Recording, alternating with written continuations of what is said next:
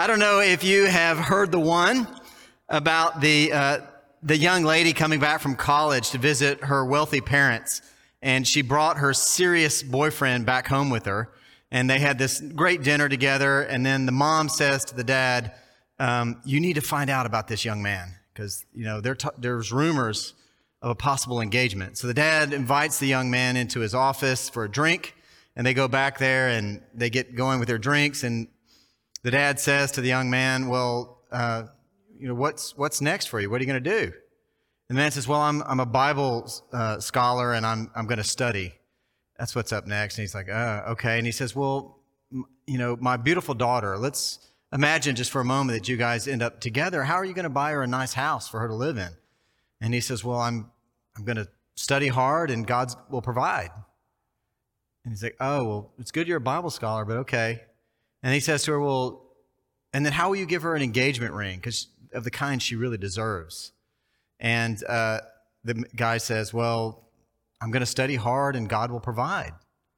He's like, okay. And this continues on. He says, well, if y'all have children someday, how will you provide for the children? And he says, well, I'm going to study hard and I'm going to do my job and God's going to provide. And this goes on, but this pattern keeps going.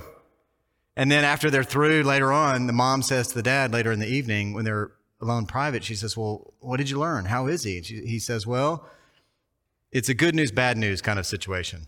And she's like, okay. Give me the bad news first. And he says, well, bad news is he doesn't really have any prospects in life at this moment. And she's like, oh, goodness, what is the good news? He says, well, apparently he thinks I'm God. Adam, roll the laughter in the studio laughter.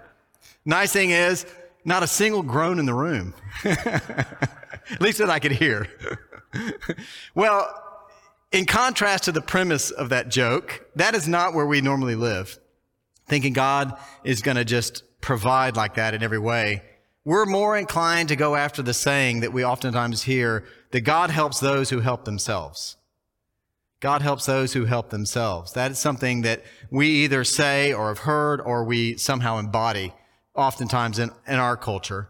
And it was interesting to me to see some recent research that was done by the Barna Group, because they studied this as part of one of their surveys, and they said that of active Christians who call themselves active, 52% of them believe that saying is from the Bible.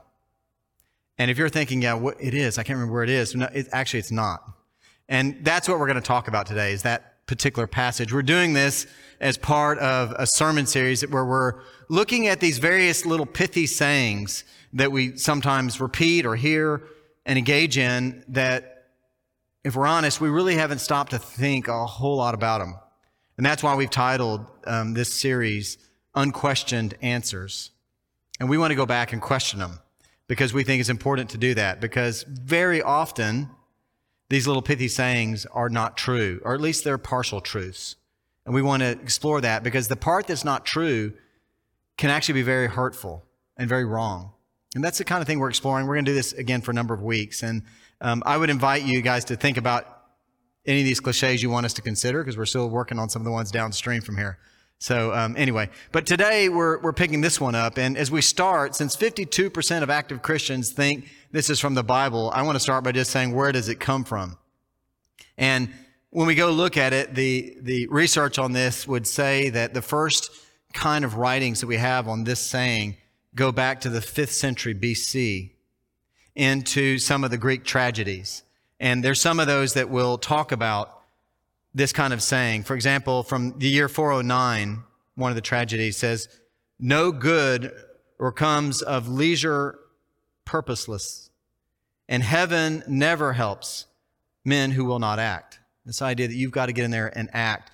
But if you were to go do internet research or what have you, lots of people out there will attribute it to Benjamin Franklin. And the reason they attribute it to him is because back in the 18th century, he included it in Poor Richard's Almanac.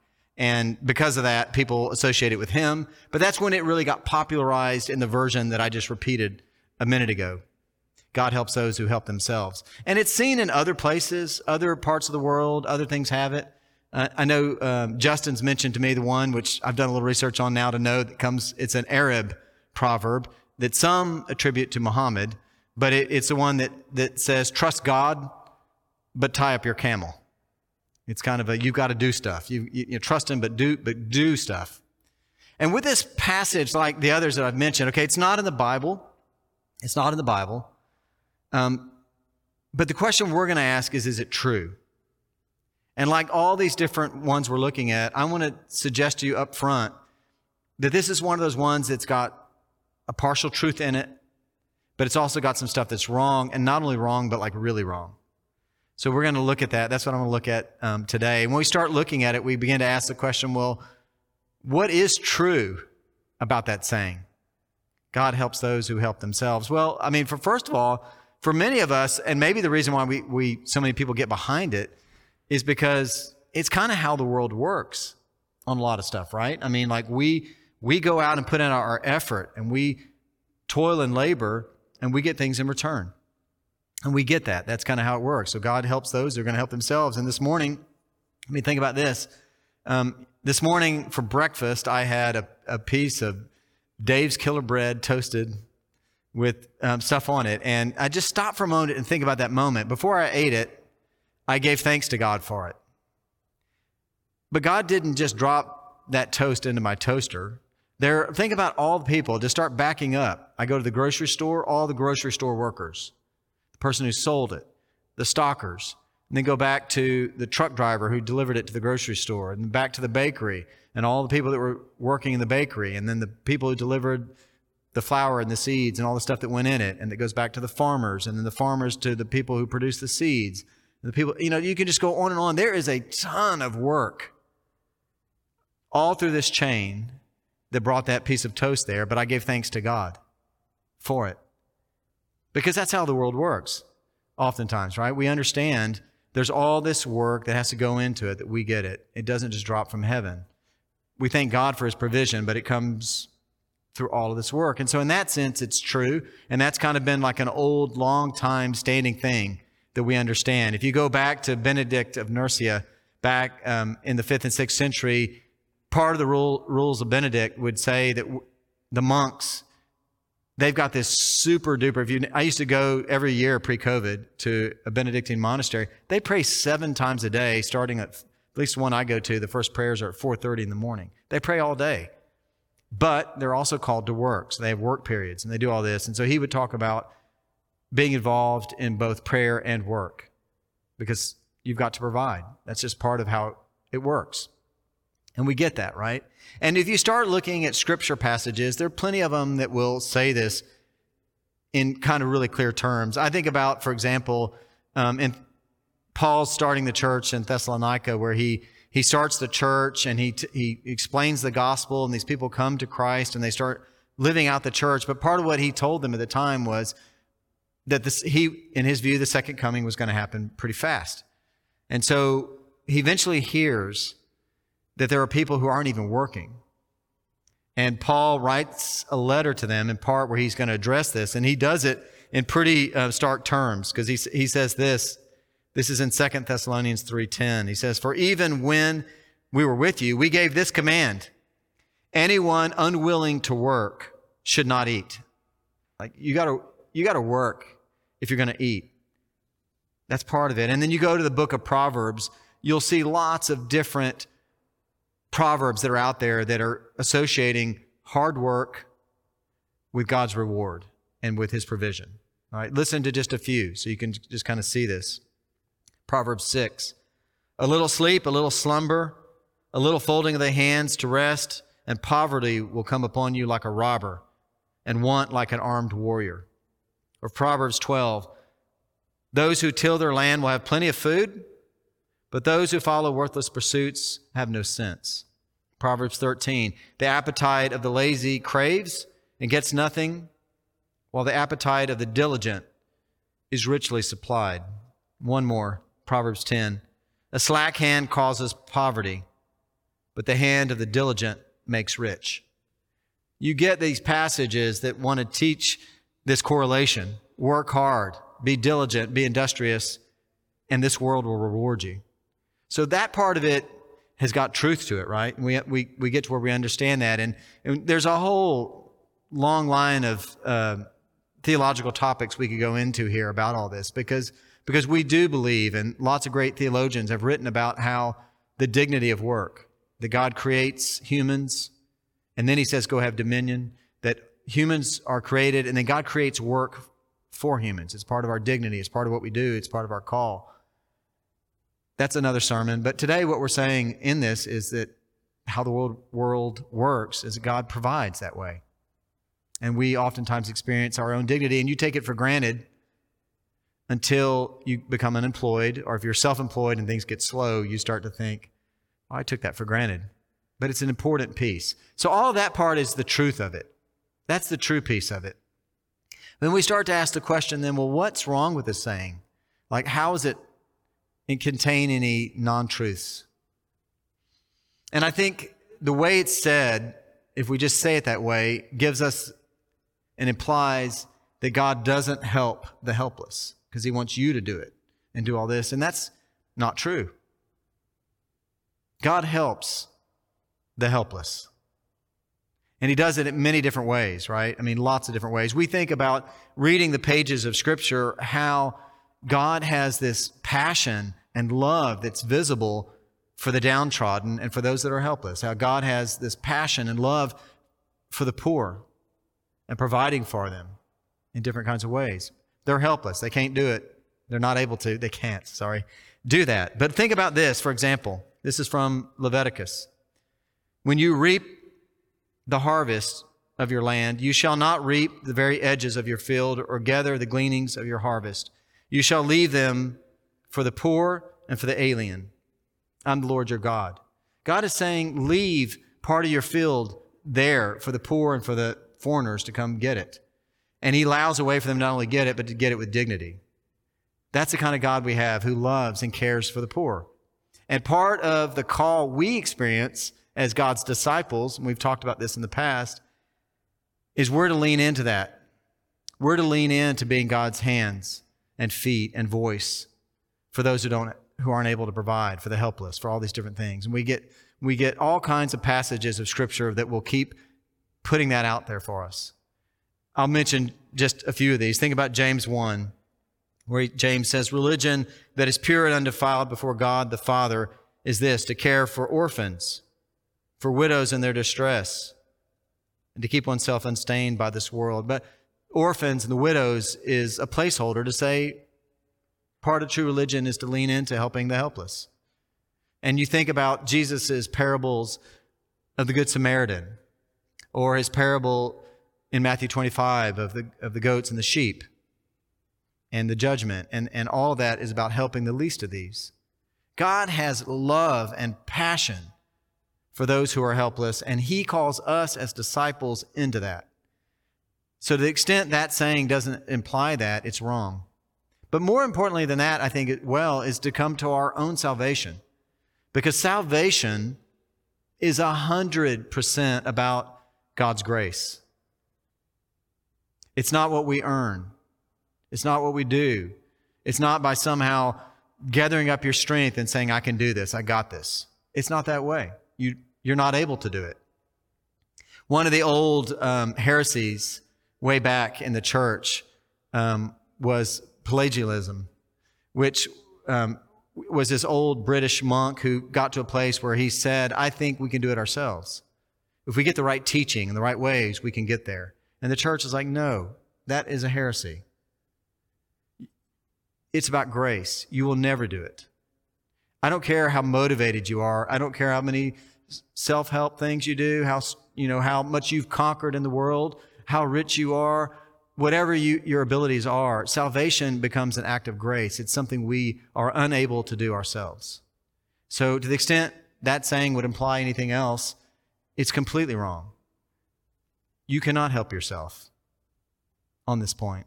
And then we come to just thinking about moments of our own helplessness and our spiritual walks. Because if you live long enough, most everybody will always experience this dark night where you do not have the resources to get up off the floor, so to speak, where you're in a dark place where you're not able to function or whatever it is, you're low as you can get. And oftentimes that's when God works with us best. We hear his voice, we see him, we can receive him in that place in powerful ways. I think about David in the Psalms, just thinking about some of these. He says, Psalm 18, "In my distress, I called upon the Lord. To my God, I cried for help. And from his temple, he heard my voice. And my cry to him reached his ears." He heard him in that dark moment. Or Psalm 121, we sing this sometimes in various ways. "I lift up my eyes to the hills. From where will my help come? My help comes from the Lord, the maker of heaven and earth." This idea that all these low moments, God will help us again and again. I came across recently an article that was a creative writer at a university who was basically giving part of her testimony in an article that she wrote. And it just really resonated with me, and I kept it. And today I was thinking about it. When you're in these low spots, how God reaches out when we're helpless. He does that. When we're not able to do it, he helps out. And I want to read this. It's a little bit longer than quotes I normally do, but I want to read it because I think it's powerful. This professor's name is Auburn Sandrum. And this is what she was writing about how low she was. And I'd love to hear the rest of the story, how she went from that to where she is now. But this is what she says about where she was in her late 20s. She says, "I was curled up in a fetal position on a filthy carpet in a cluttered apartment. I'm in horrible withdrawal from a drug addiction. I have a little piece of paper. It's dilapidated because I've been folding it and unfolding it, but I could still make out the phone number on it. I'm in a state of bald terror. Right behind me, sleeping in the bedroom, is my baby boy. I wasn't going to get Mother of the Year award. In fact, at the age of 29, I was failing at a lot of things. So I decided to get clean. I was soon going to lose my most precious thing I'd ever had in my life, my baby boy. I was so desperate at that moment that I wanted to make use of that phone number. It was something my mother had sent me. And she said, 'This is a Christian counselor. Maybe sometime you could call this person.' It was 2 a.m, but I punched in the numbers, and I heard a man say, 'Hello.' And I said, 'Hi, I got this number from my mother. Do you think maybe you could talk to me?' He said, 'Well, yes, of course. What's going on?' I told him I was scared and my marriage had gotten pretty bad. And before long, I started telling him other truths, like I might have a drug problem. And this man just sat with me and listened and had such kindness and gentleness. He said, 'Tell me more.' Oh, that must have hurt very much. And he stayed up with me the whole night, just being there until the sun rose. And by then, I was feeling calm. The raw panic had passed, and I was feeling okay. I was very grateful to him. And so I said, 'I really appreciate you and what you've done for me tonight. How long have you been a Christian counselor?' There's a long pause. And he said, 'Auburn, please don't hang up on me. I'm so afraid to tell you this.' And he pauses again. 'You got the wrong number. I'm not a therapist, but I've really enjoyed talking with you.' I didn't hang up on him. I never got his name. I never spoke to him again. But the next day, I felt like I was shining. I discovered that there was this completely random love in the universe, that it could be unconditional, and that some of it was for me. And it also became possible as a teetotaling single parent to raise up that precious baby boy into a magnificent young scholar and athlete who graduated from Princeton in 2013 with honors." She concludes the article by saying this: "In the deepest, blackest night of despair, if you can get just one pinhole of light, all of grace rushes in." I think God tells us through Scripture and through His teaching and through the church that whenever we can do it, we should do it. That we're called to be people who work and to be industrious. And we, as disciples, are called to lean into God's love and passion in the world of being His hands and His feet and His voice for those who are helpless, the marginalized, the downtrodden, the poor. And there is a moment, though, when we ourselves know we're helpless. when we know that we're despicable, when we see the ugliness of the things we've done and know that there's no way to make it right on our own, and when God looks at us and says, I love you anyway, that I will never abandon you, and that I want to be with you. Here's my salvation as a gift. Here's my love as a gift to you. That saying, God helps those who help themselves, it's partially true. Work and be industrious. But thank God it's also not true in the sense that God really does help the helpless. Let's pray. Gracious Lord, we thank you that you love us, that you give us dignity that's inherent. And you also call us to work as we're able, and that you love us and help us at those moments, chief of which is salvation, where there's nothing we can do but receive your grace and your love. Lord, help us to live in that place and to minister to this world from that place. We pray all this in Jesus' name. Amen.